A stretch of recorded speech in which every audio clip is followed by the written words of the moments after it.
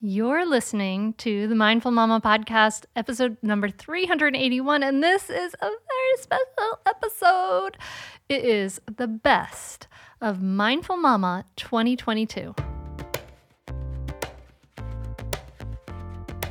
Welcome to the Mindful Mama podcast. Here it's about becoming a less irritable, more joyful parent. At Mindful Mama, we know that you cannot give what you do not have, and when you have calm and peace within, then you can give it to your children. I'm your host, Hunter Clark Fields. I help smart, thoughtful parents stay calm so they can have strong, connected relationships with their children. I've been practicing mindfulness for over 20 years. I'm the creator of Mindful Parenting, and I'm the author of the best-selling book, Raising Good Humans, a mindful guide to breaking the cycle of reactive parenting and raising kind, confident kids. Welcome back, my friend, to the Mindful Mama podcast. And this is a very special episode. And this has been an amazing year. You know, in 2022, we had some deep, thoughtful conversations on the Mindful Mama podcast that inspired positive change in the community. Like there was this review from Mending Trauma. She said, I have found so much value in Mindful Mama through Hunter's interviews and authenticity about mom life. Raising my 5 children, 3 who are differently abled, is challenging, and learning mindfulness completely changed my motherhood game.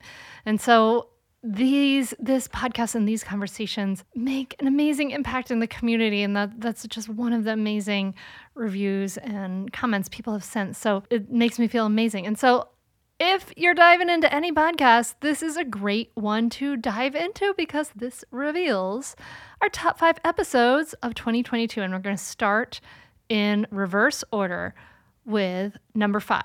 The April 20th Mindful Parenting Retreat Day is filling up fast. Join me and other parents in Wilmington, Delaware for a day of rest and relaxation, mindfulness and mindful communication practices, and a live podcast too. And my special guest for the live podcast is, drumroll please, Lynetta Willis. You know her from episode 366 and 400. She is a psychologist and sought-after speaker who teaches her Triggered to Transformed program to struggling parents. Join us and bring a friend to this powerful day-long retreat in Wilmington, Delaware on April 20th, 2024. But hurry, space is limited. Go to mindfulmamamentor.com/retreat to get your spot now. That's mindfulmamamentor.com/retreat. The number 5 episode, I'm so excited to share with you because it's one of my favorites. I sat down with Bethany Saltman, research editor and author of the book Strange Situation, A Mother's Journey into the Science of Attachment. And I loved her book so much. I devoured it, I think, in 4 days, at the beginning of this year. And we talk about what does it mean to have a secure attachment, right? We have so much kind of baggage around this. We talk about, what are the ways to develop a healthy attachment, and it may be totally different from what you think. So Bethany Saltman, her work can be seen in New York Magazine, Atlantic Monthly, Parents, and many others. She's the author of Strange Situation. Here's a snippet of that amazing podcast, episode number 337, The Secret to a Secure Attachment with Bethany Saltman. Attachment is not what I thought it was. So I'll start with what I thought it was. When my daughter Azalea was born, she's almost 16. I had read Dr. Sears and his book on attachment parenting. And I was under the impression that attachment was something, it was kind of like a do or die. It was a yes or no. And that a baby was attached or was not attached. And that an adult likewise, had a kind of good attachment system or a bad attachment system. And he set it up to be, and he says lots of things to sort of counteract this impression, but he does in fact state that, this is a kind of intuitive system that what he says is that if it's working well, it will be very good for the mother and for the baby. And so my question was, well, what if it's not working well? Mm-hmm. So my initial impression of attachment was this very nebulous kind of thing. And so, but what I learned in my research and after studying attachment for many years is that attachment is a very broad behavioral system that includes our entire bodies and minds. And it's really an orientation toward connection. It's an orientation toward using another person as a form of safety. So a really wonderful way of describing it is when a rabbit gets afraid, they run to a den, to their like place, and a person runs to a person. And so that's attachment. It's that very, very profound, very primitive, and it takes everything that we have to learn to trust that someone will be there for us. Now, when we hear that with adult ears. And so we think of all the ways that we trust or don't trust as adults. But when we're babies, it's really not like that. It's much more simple and it's much more forgiving than we as adults may believe it to be. So a baby really just needs to feel sometimes like their primary caregiver is delighted by them, is aware of them, sees them as the apple of their eye, and is there for them in times of stress, most of the time, some of the time. It's not this super articulated understanding of trust and safety that we have as adults, which I think is where we get into a lot of trouble as parents, as humans, as women, with this perfectionistic kind of hope that we're going to be able to perform this so-called secure attachment, when really what that more often is a kind of very externalized, performative understanding of what we think attachment's supposed to look like. And it has nothing to do with the internal experience that a baby and a caregiver go through together. That's such a beautiful definition of it that I really, really appreciate. And it's really different from it. I mean, not to throw attachment parenting under the bus because it has so many, like, there's a lot of wonderful things, but I have some big issues with attachment parenting in that there's a lot of pressure that it puts on moms, and also puts a lot of pressure on people to, and you want to, I mean, I slept with my baby in the beginning and I wore my baby. I did all those wonderful things. I loved it. But I feel like sometimes people feel like that achievement idea of like, I have to do this thing, or I have to, even if I'm not getting enough sleep, or even if I don't always, even if it's not something, there's a lot of pressure to perform these actions that attachment parenting prescribes, but those things are not the things that create attachment, you discovered. That is exactly right. And that is why, Dr. Sears notwithstanding, like setting Dr. Sears aside, attachment has nothing to do with what we do and everything to do with how we feel. So you can have a, spectacularly perfect looking attachment parent who's doing all the things, and they're filled with rage and resentment. So we can look like we are, perfect attachment parents because we're wearing our baby, we're sleeping with our baby, we're nursing on demand, all the things. But inside we're filled with rage and resentment because we're exhausted. We don't like it. It's not working for us. And that wasn't me, by the way. I loved nursing. I enjoyed sleeping with my baby. I wore her till she was like 7. I loved a lot of those things, but it wasn't because those weren't the things that helped me have a secure attachment with her. Those were the things that I enjoyed because they made my life easier. They kept me connected to her. I am allergic to gear of all kinds. I couldn't do strollers. I just, I need things to be very, very simple. So for me to cook, it was just easier for me to have her on me, things like that. Yeah. So I agree. But, you can, and then likewise, we can have a parent who might look again to the parenting enterprise as not a very attuned parent who gives their child, doesn't nurse. Maybe they give them juice when they're babies. Maybe they are giving them processed food. Maybe they're going to McDonald's. Maybe they're watching too much TV. Maybe they're on their screens. Maybe the parent yells. Maybe the parent has 3 jobs and can't take the time to do, put the baby in the high chair and speak to them just so, and et cetera, et cetera, et cetera, et cetera. And that has absolutely nothing to do with a secure attachment, because a secure attachment comes from that parent, regardless of their gear and their economic status and the way they look. It comes from their ability to feel their own feelings, so that when the baby yells, or when the baby screams, or the baby's unhappy, the parent can tolerate the baby's feelings and respond reasonably decently. That's all it means. Yeah. And not every 100% of the time. Like heck no. Definitely go listen to all of that episode. It is so, so powerful. All right. Coming up, we have number 4. Our number 4 most popular episode was episode number 333, Resolve to Declutter with Krista Lockwood. Some healthy skepticism in my life has served me well. And if you're like that, if you can spot a too good to be true health hack from about a mile away, you read labels like it's your job, congratulations, you're a skeptic. And Ritual knows that every good skeptic deserves a multivitamin that exceeds your standards. I take Ritual's Essentials for Women 18 Plus every single day, morning and at lunch. And I am feeling great. I love this vitamin.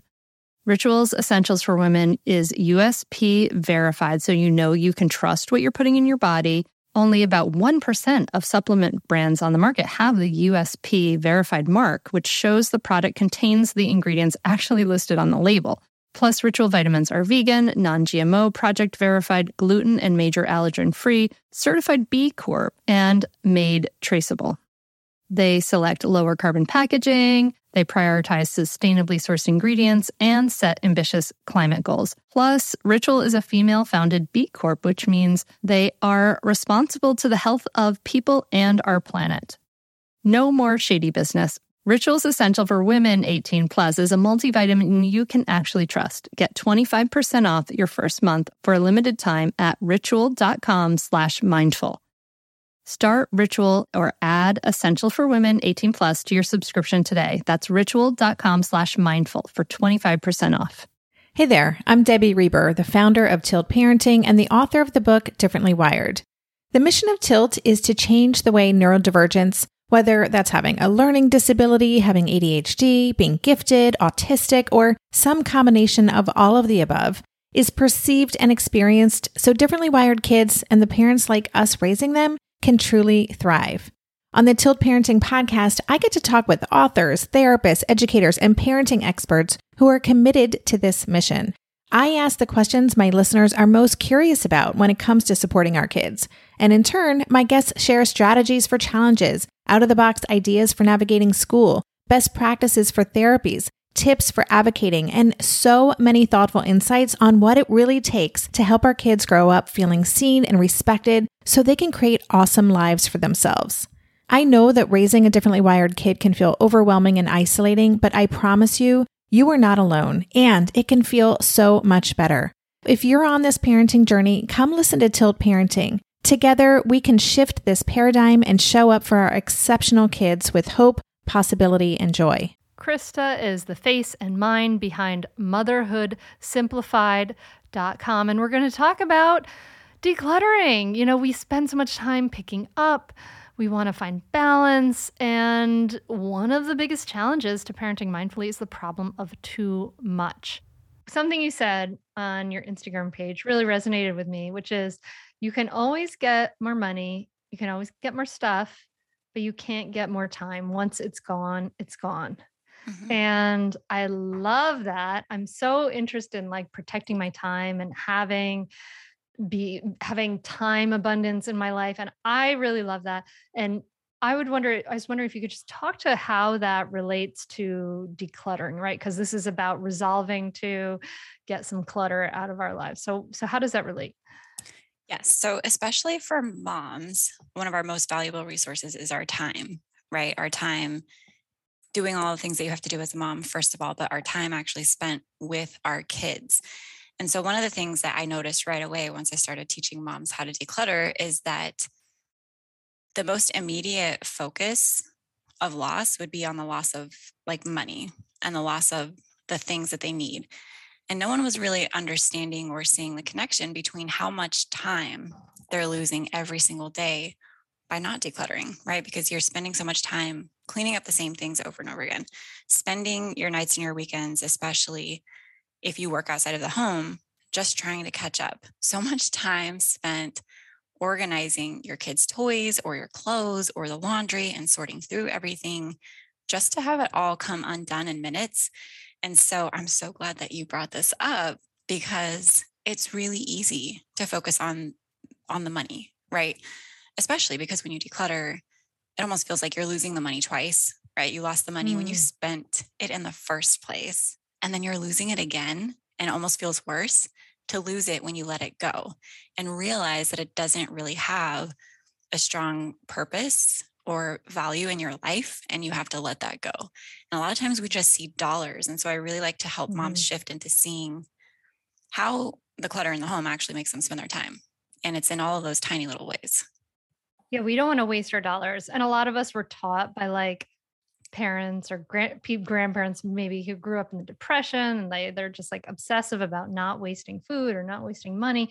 But yeah, there's a waste of time, and that is really the only thing that we can't get back when we're, I mean, I don't want to spend all my time. I mean, I don't want to spend my time like organizing a garage. Like that sounds really like that's not how I want to live my life. Mm-hmm. And I mean, not only are you spending more time on like organizing your stuff and shifting it around, but you're also spending more money. Like getting your stuff organized and put into sorted bins and shelves and all that is also expensive. The organization industry has grown. The last statistic that I can remember off the top of my head from 2017, it's grown by like 32%. So that industry of just like bins and shelves and over the door hangers is growing exponentially because we have so much stuff. So it's consuming our time, it's consuming our money that we are worried about losing in the first place. And just it really spirals. I know. There's for me, like there's like a sort of quote that I like to think about, and that's like how you spend your day is how you spend your life, right? Like what you're doing in every day is how you are spending your life. And sometimes we don't like to think about that, right? Because maybe today was crazy, but maybe if every day is you're spending your time in ways that you don't want to be spending your time, like there's really something to examine there. So I'm wondering for you, how did you start your decluttering journey? Were you like over the top? I mean, did you just have a moment where you were like, oh my God, this stuff is driving me crazy?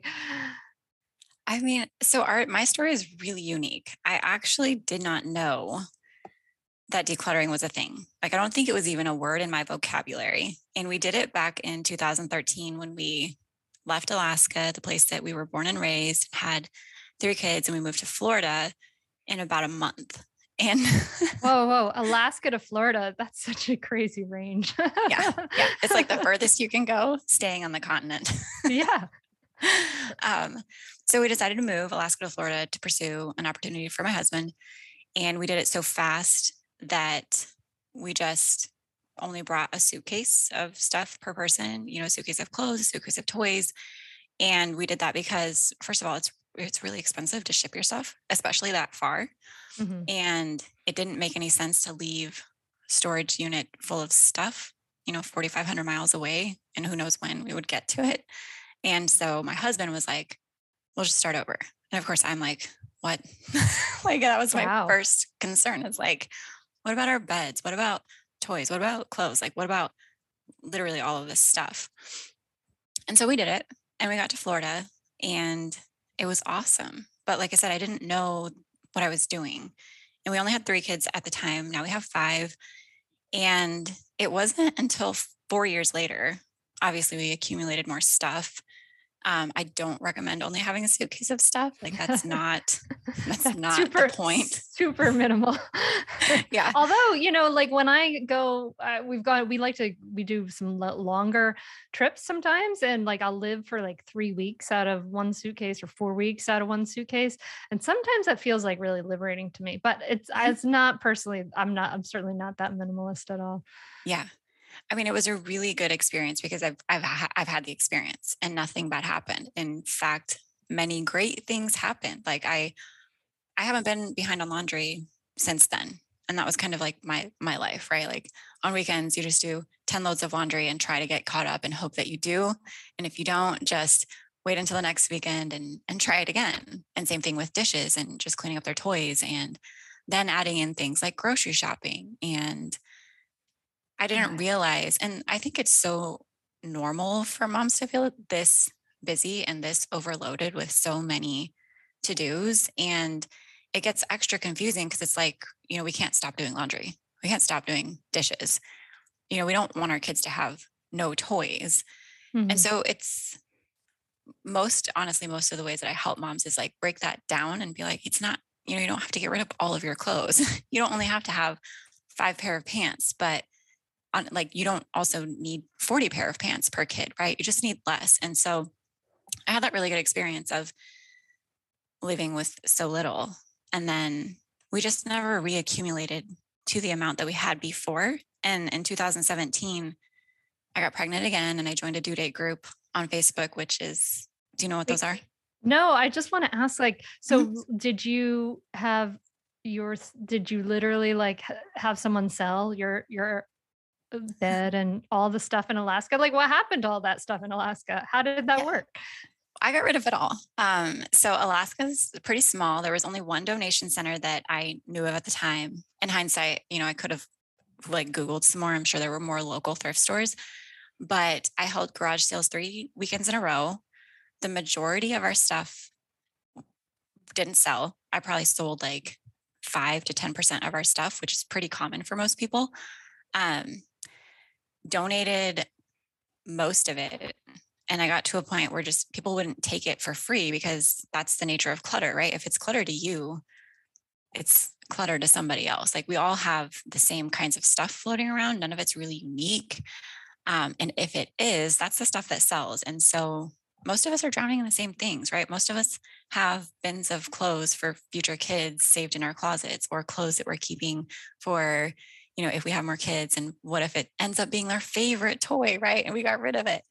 And so I donated most of it. And honestly, it's a hard thing to tell strangers because I feel like people judge me for it. But the donation center told me they weren't accepting donations from me anymore because I was bringing so much stuff. Oh my gosh. Yeah. And so we had flights to leave and I'm like, I don't know what to do with this stuff. I'm like putting it up in our community Facebook neighborhood group because Marketplace wasn't a thing yet. And a lot of it just ended up trash because nobody wanted, a half full Ziploc bag of broken crayons and the donation centers wouldn't take it. And so that's where most of it went was donations as much as I could, sold a tiny little bit of it. And a lot of it was trash because a lot of our clutter is glorified trash. And there's a ton of studies out there too, especially recently coming out more and more with how donation centers are even overwhelmed by this stuff. And the majority of the donations that they get, they can't sell. And so basically they are a middleman for the landfill. And there's a huge conversation. If you want to get into it, we can. But a lot of times we think that donating is the solution, to our excess, to our clutter issues. But getting to the root of our overconsumption and why we buy things we don't need in the first place, why we buy 2 and we get 1 free when we only need 1. And that just the way that we can overconsume is a big conversation that we have in the Motherhood Simplified group as well. I think we all need that decluttering inspiration sometimes. So please go check out that episode if you need some more decluttering inspo. Number 3 of 2022 in the Mindful Mama podcast is a great one. I really, really enjoyed talking to Mercedes Samudio, a licensed psychotherapist, speaker, and best-selling author who helps families develop healthy parent-child relationships. And we talked about shame-proofing your parenting. It was episode number 335. And, we all experience these judgmental looks and unsolicited advice from others. And we're going to talk about why our society shames when we're simply trying to do our best. We're also going to talk about the toxic effects of shaming, the effects on our kids, and how we can shield ourselves against others' critical eyes. So, very powerful episode. Check it out. Episode number 335, Shame Proof Your Parenting with Mercedes Samudio. You're a psychotherapist. You help parents develop good parent-child relationships. Is shame one of the big problems you're seeing in those relationships? Yes. And not so much in the relationship, but how shame influences the relationship is really where the book is coming from. The idea of shame proofing our parenting isn't about never experiencing shame or never being affected by it, but it's about understanding when that shame does come upon you as a parent or your family, how not to let it influence the way you react to yourself or the ways you react to your children. And so, what I've noticed a lot in parenting is that it's not just about how the parents feel about themselves, it's how other people in our society really place a lot of impossible expectations on parents. And so it's interesting that I wrote this book in 2017, and then the pandemic happened, where it really, I think, shed light on just how hard parenting is and how much parenting takes from us, even when you're trying to make the decision of, should I send my child back to school? Do I get them vaccinated? Just all of the shame that comes with those decisions during a time when we're at our end, we're at our limits. And so shame-proof parenting really shows up again now in the sense of, how do I make decisions for my family that aren't based in fear and shame, but are based in pretty much the 6 tenets of shame-proof parenting, which are like empathy, knowing our needs, being supportive of one another, our awareness of what's going on in our lives. These are things that are really important to not allowing shame to infiltrate, but acknowledging what shame is doing so we can work together to get some resiliency around it. Another key tenet of shame-proof parenting. So then there's like the shame from like the outer society or et cetera on parents, but also like there's the way that shame is used like in parenting too. And a lot of parents might say, my child should feel ashamed for what they did. If he hit her sister, and he should feel ashamed for what he did. And I want to tell him that he's bad for doing that. Like, what about that aspect? When parents are coming from it from that point of view of like, this is a useful tool. How do you start that conversation, and what do you say to them? I think we acknowledge the truth that society has made shame a useful tool. And I start with that with a lot of my parents, especially when they say, well, this is how it should be. We talk about how, well, duh, yeah, that's how society. Think about how when your child messes up, what do people first say? Where are their parents? Does that child have any home training? That's the first thing we say when we see children mess up. And so our society is built on, let's shame somebody in an effort to get them to change their behavior. And so if that's the society our parents live in, why wouldn't they project or impose that on their child? Their child is going to be living in that society. And so what I often tell people is, we end up inadvertently parenting our children for the current world, as opposed to parenting children for a world that can be better. And that's difficult to do when there's so much shame on you, because people are saying, why doesn't your child have any home training? As opposed to acknowledging that whatever the child is doing might be their own individual needs showing up. It has nothing to do with the parent's training or not, right? When a parent sees that, I often teach them to think, when your child does this, whatever that behavior is, taking a moment to think about, are they safe? or do they have needs? If they're unsafe, you definitely want to jump in and support them because it's a safety issue. But if you realize, my kid does this when they're tired, I noticed that my kid does this when they're overstimulated, then it becomes an issue of I'm not trying to shame them into being better. I'm trying to help them get that need met better. Hey, buddy, looks like you're tired and you're starting to hit. You usually do that when you're tired. Do you notice your body feeling a little tired? Right? Really helping them to understand, right? When I'm tired, I do things like this. It's not a punishment. It's actually now I'm bringing awareness to my child. You're noticing that when you're tired, you start to hit. You notice that when you're overwhelmed, you start pushing people because you don't know how to tell people to get away from you. It's okay. Let's try better, right? And I say that to say this. In the moment, I always tell parents, be safe in the moment. You cannot teach your child a new skill in the moment. Outside of the moment, later on, just go back to, hey, it looked like you were getting really overwhelmed with all the kids next to you and you started kind of flailing and you hit one of the kids. And I know you were sorry because you said so, but next time you're feeling overwhelmed, let's try this. And so now, if you realize we dealt with the issue, you flailed, you did hit another kid, right? But we still have to talk about that. But it's not because you intentionally wanted to harm them. It's because you were overwhelmed and didn't know what to do. And so you started flailing. So let's do something different. If you look at that, go ahead. Yeah.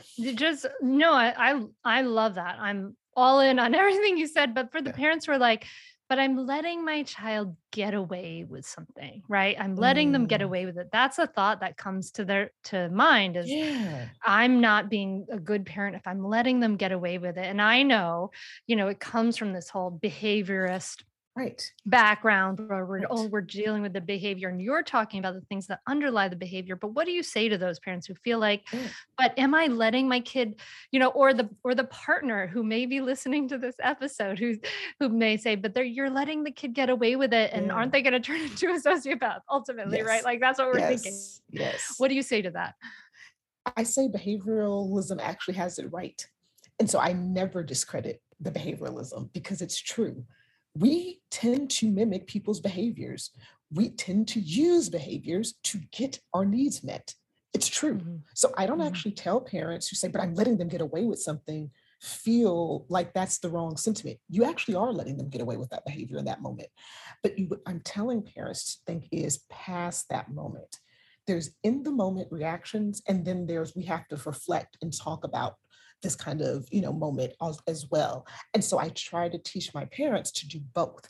In the moment, both of you are responding to what's happening. Neither of you are wrong. You're just responding. The after the moment time is to talk about that.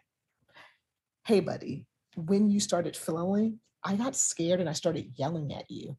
And that probably made you feel more scared. But I was really worried you would hit another kid. So I started yelling. Right? So we're both talking about it. Again, we're not saying it was right for your child to hit the other kid. It's just thinking about long term. In the moment, your kid did do that. And it's more important to get them out of the situation than to reprimand them because nobody is listening. Nobody cares. Nothing's going to happen there. And so, yes, to the parent listening, you are letting your kid get away with the behavior in the moment because it's more about safety and it's more about getting people out of the activated moment. Once the activated moment is over for you too, because that's scary to watch your kid flail about and possibly hit someone. And again, we're going with the hypothetical example here, right? But it's scary. And so you also deserve a moment to get out of that situation. If you're at a birthday party, that's embarrassing. If you're at Target, that's scary too, right? I teach parents, you also deserve a moment to get out of that too. So if all of you go to the car, if all of you go to another part of the house, it's not because any of you did anything wrong. And I think that's the first step that I try to teach parents who are moving out of kind of that old school parenting where it's do as I say, not as I do, to that kind of newer idea of positive parenting or mindful parenting is that your reactions are not wrong. Don't start being like, I should have learned positive parenting 50 years ago. No, you responded the way every human responds. This is why it's so important to realize whatever happens in the moment happened. If you choose not to reprimand, that's a good choice. that after the moment, when everyone is out of those intense emotions, that's the good time for everyone to talk about, whew, that was hard. We were all scared. And then, we were all overwhelmed. And they're not like, quote, getting away with it. You're taking the time to close the loop on that situation. You're processing it together. You're saying this is the old school way may have been like, I'm gonna, make my child hurt because they did something I see as bad. But the more enlightened way of doing it, and what research shows is more effective, is to say, is to help your child needs to learn something in that moment, and to help them close the loop. And you're talking about teaching them, helping them learn, what can we do better? Yeah. And I think, one thing that I'll reframe too is, it's not actually more enlightened. What I often tell parents is this: the reason why we respond the way we do is because of what we've been taught ourselves and what we've learned. Mm-hmm. No one can respond from some unknown understanding of the world. We're all responding to what we've learned. And so as you learn better, I teach my parents in the work that I do, my Shame-Proof Parenting intensives, my workshops. As you learn better, it's also about forgiving yourself for those past reactions too. You cannot hate yourself for the past reactions while trying to walk forward. You have to say, wow, I did pop my child once and I did not like that, but I learned that's because of my own anger or my own embarrassment or this. And then forgive yourself as you move forward. And as you move forward on this parenting journey, even if you've completely embodied mindful parenting, you're human. And so there will be times when it's just too difficult. If you don't believe that, look at your life over the past 2 years, right? Trying to be mindful while everyone's in the house 24/7. Cut yourself some slack, right? And I teach people that mindful parenting, positive parenting, whatever parenting, shame-proof parenting, it's not 1, 2, 3. It's a way of living. You're just thinking, I don't want shame to infiltrate, so let me go back and talk to my child. I didn't like how I said that. Let me take a deep breath and then go back. That's actually what this process is. It's not that you've nailed it and you've got it. It's this constant decision that after behaviors, you're going to reflect. During behaviors, you're going to reflect. Sometimes you're going to mess up. Sometimes you're going to have hard days, and realizing that all of that, if you're committed to this new type of parenting, is that. It is mindful parenting, even when you yell. It is shame-proof parenting, even when you let your mom's comments change the way you see your child. That's why it's happening, to help you become more aware of, wow, we just finished the holidays and I was more hard on my kids because we were around my parents again. I don't want to do that next year. Okay. Boom, you just did shame-proof parenting right there. You just did mindful parenting right there.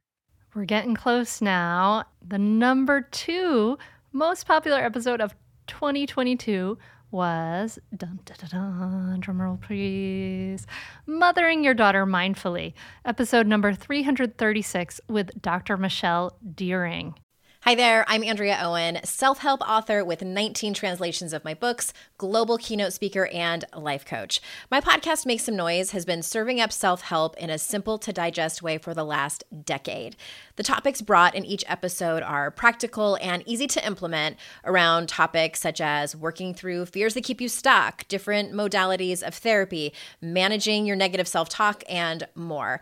We bring you guest experts, solo episodes, and I even coach listeners on the air around relatable struggles. I also do my best to weave my sense of humor into some heavy topics because, let's face it, life can be pretty hard, and it's so much better when we can have some fun while walking through our challenges. Whether you're seasoned in personal development or just starting out, Make Some Noise podcast will help you become the best version of yourself, the person you're proud of when you look in the mirror and show up in your life. Simply search Make Some Noise with Andrea Owen wherever you listen to your podcasts. I'm Margaret. And I'm Amy. And together we host the podcast, What Fresh Hell? Laughing in the Face of Motherhood. Margaret, I would say you're sort of a where are my keys kind of mom. Correct. Sometimes a where are my kids kind of mom. Well, you're, Amy, more of a we were supposed to leave 35 seconds ago, mom. I mean, touche. In each episode of What Fresh Hell, we come at a topic from our usually completely opposite perspectives. I bring the research. And I bring kind of the gimlet eye. Like, is that research really going to work, people? And almost 10 million downloads later, we're still laughing. We also talk to experts in the parenting field, plus parents with stories we can all learn from. We make each other laugh, we challenge each other's assumptions, and we have what we think is the best parenting community on the internet. Check out What Fresh Hell, Laughing in the Face of Motherhood, wherever you listen to podcasts.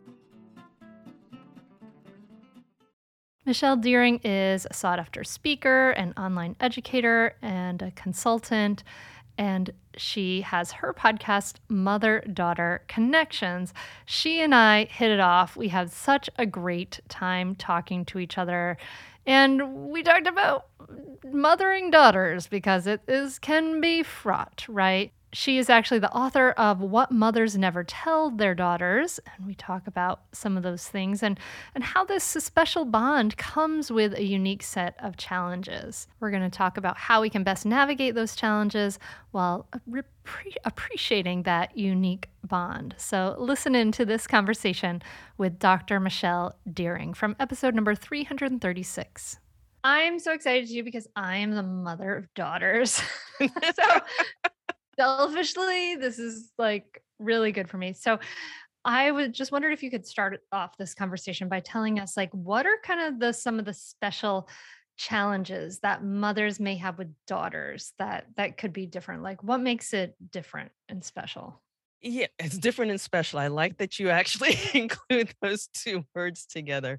But the arc of the relationship between a mom and a daughter is different than the one between a mom and a son, in that when your child is born, and we're going to assume in this case it's your daughter, there's a connection that's made between the mom looking at, cooing at, responding to the daughter, and that your daughter in your arms is now experiencing you as her first female object, okay? Entity outside of herself. And what happens is, as your daughter develops and she goes into her toddler years, we won't cover that, goes into her tween years, that's where around that time, tween teen, is when developmentally a daughter is now having had 10, 11 years of experiencing you as her mom. She's now getting to a point where her identity is starting to develop, and she has to come to decisions as to whether or not she wants to be like you or not, or what does it mean to her to, here's what femaleness has been modeled to me all this time, is this what I want to do? And so her process then becomes, how do I identify as myself, my own separate entity outside of my mom? And will my mom be okay with that? Okay.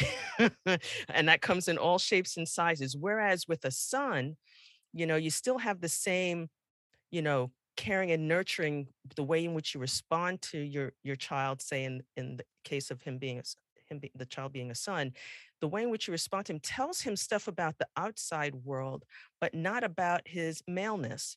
And so when he reaches his teen years, that becomes his identity thing, and he's looking for what he's going to model himself after. And, a mom, depending on, again, everyone's different in their take on things.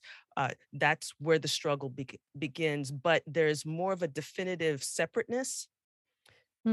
That's just biological. That's just biological. Yeah. Whereas with a young lady, it's like, wait, you look like me. I don't know. I don't know if I want to do it exactly like you, Mom. And that's where the tussle begins. Yes. Yeah. So like my daughters are, basically saying, like, evaluating, like, I've got good things, I got bad things. And from there, I've got some good traits, and I've got some bad traits. I've got some annoying traits. We all do. And so they're like, am I, when I see this thing that maybe they don't like or whatever in me, is that part of who, or in their mom, right? Is that part of who I am, right? This is the question they're asking themselves. Or then they want to say, I'm not like you in these places, right? Like they want to really make that clear. Yeah. And actually, one of the things that I tell a lot of my clients, and whether it's individual or in groups, is I let them know that the way in which you as an individual woman, i.e., mom, handle the experience of being separate, that is going to define and inform the way in which you deal with that whole process of your daughter transitioning out of being under your auspices directly to being outside of your auspices. And so, Okay, as you, hold on. okay. So the way I'm dealing with like her separation, like us, like maybe not having as much input and control and all of those things, you're saying that say that again, that defines that will inform and influence what's going on the inside of you. So say for instance, if you have a mom, my brain has been on moms of daughters who are athletes lately. And Okay. so say you have a mom who, and I talk about this in my book, What Mothers Have to Tell Their Daughters, but where there is a mom who came to me, her daughter's a gymnast. The mom herself had experiences as a collegiate swimmer, but now here's her daughter as a gymnast, and ways in which the mom had not dealt well with performance started to seep into how she was reacting to her daughter's response to her own performance, i.e., the daughter was like, wait, I'm not performing well. I want to go get help, which is how they ended up in my office. And the mother was like, what? I didn't do that. Why are you doing that? How do I know that that's going to work? So that's just an example of how when a daughter starts making decisions that are different than what the mother may have thought they should make or the time of when they should have made those decisions, that all plays into it. So that's more of what I'm saying. And actually, can you tell me a little bit how old your daughters are again? Sure. They're right in your range, 11 and 14. Okay. You're right in the thick of things. Yes. Yep, I am. I Do you have love daughters? it. Yes, actually, I have twin daughters who are now currently 20, going on 21. And so I do remember that age range, it playing out exactly like how it is. And what I found, just speaking as a mom here for a moment, is that there were many things that I didn't realize were and I hate using the word triggering, but were prompting me to react a certain way. And that's why I'm all about moms learning how to pause, which is why I really appreciate the work that you do, because it's in that pausing to consider what's going on in your behavior in the moment. That's how you can get your bearings on what's going on inside of you. And like for me, for our daughters, even though they're twins, each one was pulling at a different thing in me. And I had to practice how to pause, to consider, okay, what's going on in the moment? Not so much to, lay blame anywhere. It's all about gaining understanding, because it's with understanding that you can then make informed decisions about what you do next, or what you say next, how you say something next. I love Michelle. She's so wonderful. Okay, we've made it. I hope maybe you're remembering some of these episodes, or you are making notes and going to go back and listen to the full episode because they're so great. And finally, we get to the #1 most popular episode of 2022. Lots of applause everywhere around me. Oh my gosh.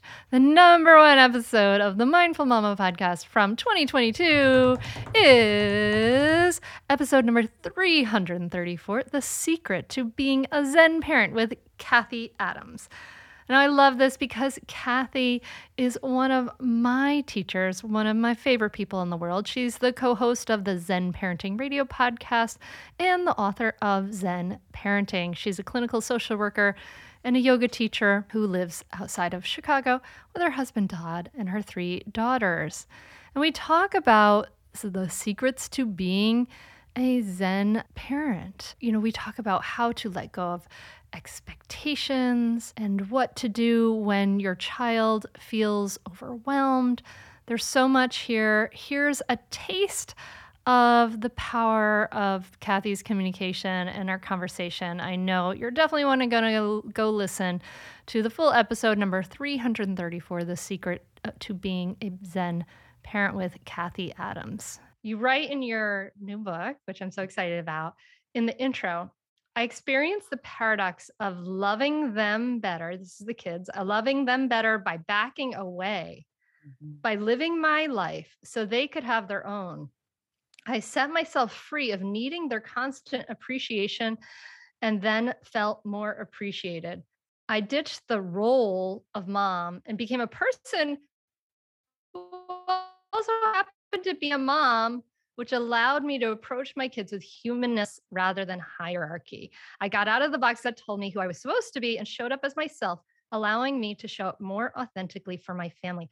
I love that so much, but tell us, I would love for you if you could take us back to that. Like, how did you, were you caught up in the role and the like doing it right and the should, and how did you get to that point of like loving them better by backing away? Well, first of all, it's a process and a practice, right? Because there was like I didn't have like one moment where I'm like, ooh, I love when people tell stories where they're like, and then this day came and everything was different. I've had like 80,000 of those days. But what I did, so what was interesting is my background is I worked at a children's hospital here in Chicago. That's where I live. And I was in a partial hospitalization program as a therapist and as a clinician, as a teacher. And I then had my first child, and I initially with her, when she was little, I was doing a lot of the behavior modification things I had learned as a clinician. I was using my professional awareness and my education to be a parent. And what I realized very quickly is that doesn't always work. That parenting is much more relationship based. And I believe this now as a clinician too, but it was felt like a huge transition from professional to personal. And I was realizing that really the best way to be with my kid was to be with my kid as a human being and to drop my therapist hat and to drop my teacher hat and to drop the whole role of what I think a mom is supposed to look like. And instead, just like be with this person and be like, what do they need? And how can I show up? And how can I be understanding? And how can I be compassionate for their experience? How can I, and again, like I said, this is a practice. It's like I had days where I didn't have that. Hunter, it's funny. It's almost hard for me to remember those really early days because my daughters are now 18, 16, and 14. And so what I do remember about those early days was that I was very tired. And if I did not take care of myself, I was not going to be able to do what I needed to do to take care of these humans. I was not going to be able to get them to where they needed to go or to their appointments or to get to a play date or to be with them or to make their meals. There's very basic things that we need to do as parents that can be really redundant and boring, but very energy. The energy we need to do these redundant, often boring things is essential. I had to learn to sleep. It was like I guess it just goes back to everything that you started with, which is what I realized is I had to take care of myself. I had to be the closest I could be to a full human if I was going to show up for these people.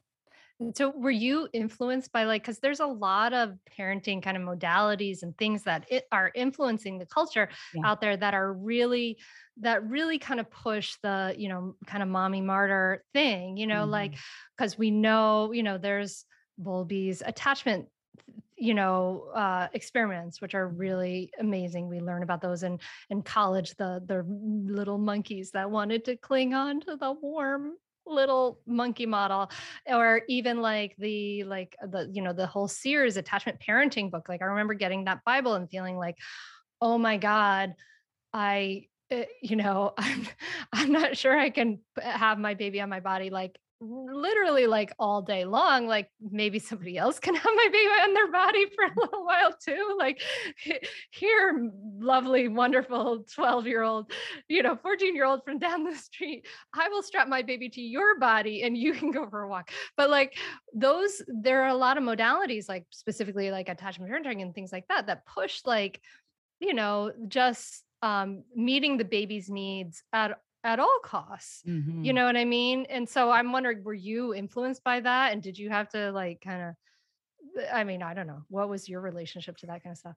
Absolutely. I was influenced by everything. Like, this is the thing about Zen Parenting Radio, the podcast we do, and then what I wrote about is about combining all of these different areas of learning. And I was trained in a very Western model as a clinician, as a social worker. And then all of my like interests lied in things that were more Eastern, mindfulness, meditation, more compassion for ourselves and other people. And the blend of the two, like Todd and I just actually did a show this week about how I never wanted to label our show anything like conscious parenting or attachment parenting, not because I have a problem with those labels, because if people use that to describe me, that would be fine. But I don't think that I have one thing that I believe in, because there are so many things that are not only overlapping, but you have to become savvy about when to use what. And I don't mean in a model of like, okay, for 10 minutes, I'm going to be mindful, and for 10 minutes, I'm going to be more Western. But like right now, I have the energy to carry my child around on my chest, and I'm going to be in a more attachment parent kind of mode, and I'm going to keep them close to my heart, and I'm going to whisper softly to them and rub their head. And then maybe a few hours later, I'm exhausted and I need that 12-year-old down the street to, take them for a walk around the block so I can relax, and I can maybe be with my other kid, or I can get something to eat like all human beings need to do. And that the work is not feeling guilt about the things that we aren't doing, but focusing on what we need in that moment so we can try a lot of different things. Which, when I say this, Hunter, sometimes people are like, that is so general. Will you just give me an ABC of what to do? And the problem is that's what Zen, I mean, the definition of Zen, there really is no definition, to be honest with you. It is kind of a completely paradoxical understanding of the uncertainty of our lives, and that you have to flow with what is, that you have to be present for what is, that you have to pay attention to what is.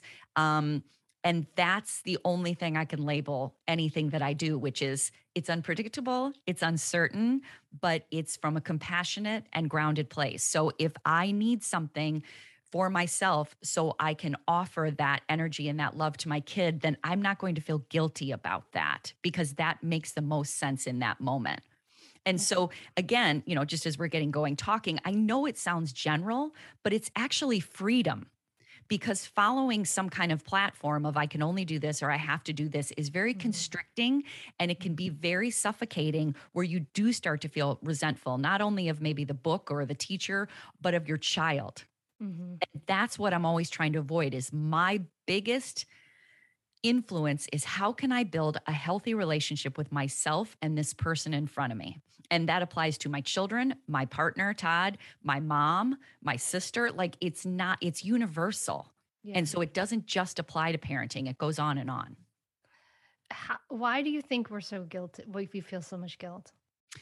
Because the society tells us that this is our job and that it's the only thing that we're here for. I mean, there's some misogyny built into it. If we're talking this is about like motherhood. what we're valued for, right? Like, Exactly. is caring for offspring, and otherwise our value, That's who we are. And if you don't have a child, then why would you not have a child? And if you do have a child, you're supposed to have this instinct of like, we're supposed to know what to do, when to do, and how to do it. And I believe in instincts, and I believe in intuitive feelings, but there's a lot of other work that needs to happen for us to feel those intuitive feelings. Like, if we are like the story that I was just telling at the beginning about how I had to move from a more professional model of like, think about how we're raised. We go through school, we learn how to get grades and how to do test scores and how to get a job and how to climb the ladder. And parenting is the furthest thing from that experience. Like, parenting is like setting everything down, looking at everything differently, turning everything inside out, going into your history, thinking about your own trauma. Like, it is not a 1, 2, 3 ladder. And There's and a no lot- A. Yeah. You're not going to get an A. Your Mm-mm. kid's not going to give you an A. No. And a lot of books out there really do point to things like that. Like, if you just do A, B, and C, then everything will turn out fine. And I know your book, because I've read it, and a lot of other people's books, is about, that's not the way it works. This is a day to day. This is kind of an Eastern, understanding, or just, it doesn't even have to be Eastern. It's that, let's do this moment by moment. Let's do today. This is what I teach my kids too when they're stressing. I have a daughter who's in college now, but I have a daughter who's a junior. So all that college stuff is coming up again for her. What am I going to do? Let's just do today. Let's take the steps today. Let's enjoy today. Let's not make everything about this. Let's have a broader scope of life. And if you do that every day, then you don't have to worry so much about the future. It dissipates a little bit. It doesn't go away, but it dissipates a little bit. I love that. I hope you enjoyed this episode, the best of 2022. Can you believe 2022 is over? I never thought I would make it to 2022. I never really thought about it. It's amazing now to think about it. So, we've recapped this year. I invite you to do the same thing. You should take a moment to look back at your year. What are the best moments of your year? Notice I didn't come and put up an episode that was like the worst episodes of the Mindful Mama podcast 2022. No, we got to look back and we got to lean into our wins, the things that made an impact, right? And these episodes definitely made an impact. So I'm so, so glad they did. Thank you so much for your ratings and reviews this year. Thank you, Amy Miracle, for the review you left in August. She said, "Practical, compassionate advice. Hunter's podcast is so valuable.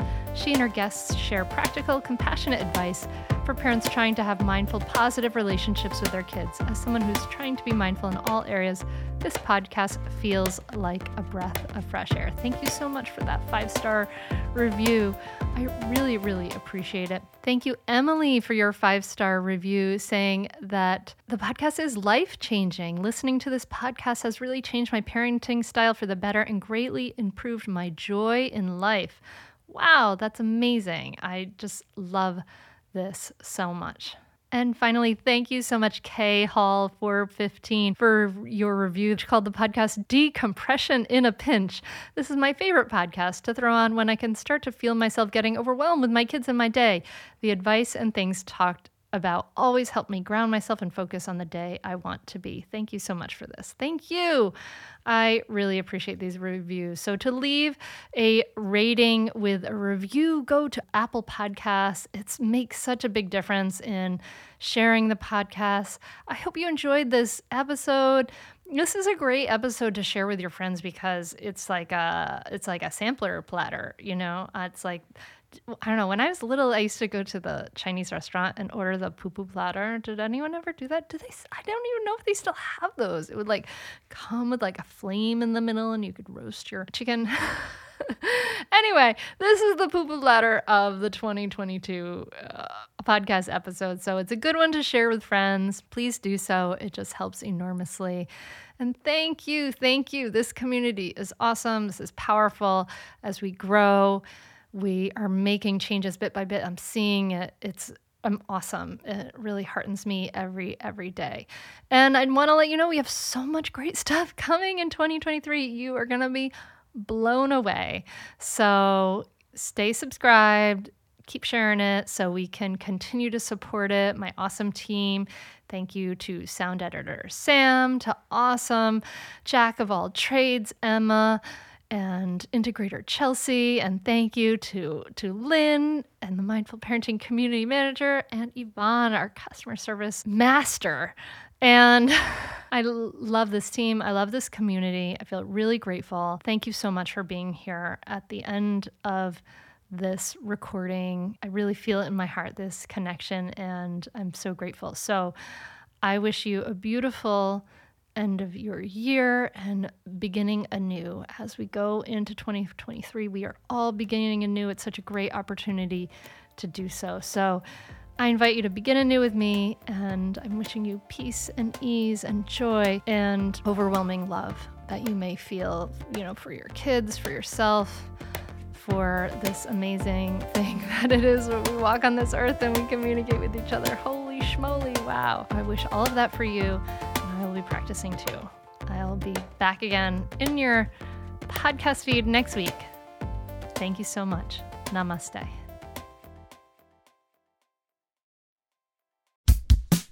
Oh, hey, everybody. It's us, Blair and Molly, your old pals from Toddler Purgatory. Two moms who are also actors, who are also creative beings, who sometimes feel stuck. And this is our new podcast, Unsticking It with Blair and Molly. What happens when your creative spark just seems to disappear? Gone. Poof. Bye. See ya. What happens when life gets in the way of your creativity instead of nourishing it? That's what happened to Molly and me. We felt like the thing that drove us creatively stopped working, and impending doom had in fact impended. Totally. So we decided to do something about it. And that was steal ideas about getting unstuck from the most creative people we can find. We talked to guests about how to break through the mucky, gluey, sticky wall that can get between you and your creativity. We hear about their journeys, their successes, their challenges, and even their bougie coffee shop orders. And we're not just talking Bob Ross type paint on paper artists here, though we talk to them too. We're talking to actors, creative directors, dancers, and people who are working hard to be their best creative selves in a world that can sometimes feel real uncreative. We all have something to teach each other, so let's steal their ideas together. Join us, won't you, as we deep dive into how to unstick ourselves from the life gunk that can get in the way of our creative freedom. Pandemics, school calendars, world events, lack of sleep. Oh, get out of their life gunk, and let's get back to your best creative self. Subscribe to Unsticking It with Blair and Molly. You're not going to want to miss an episode. Unsticking It with Blair and Molly, because sometimes life sucks.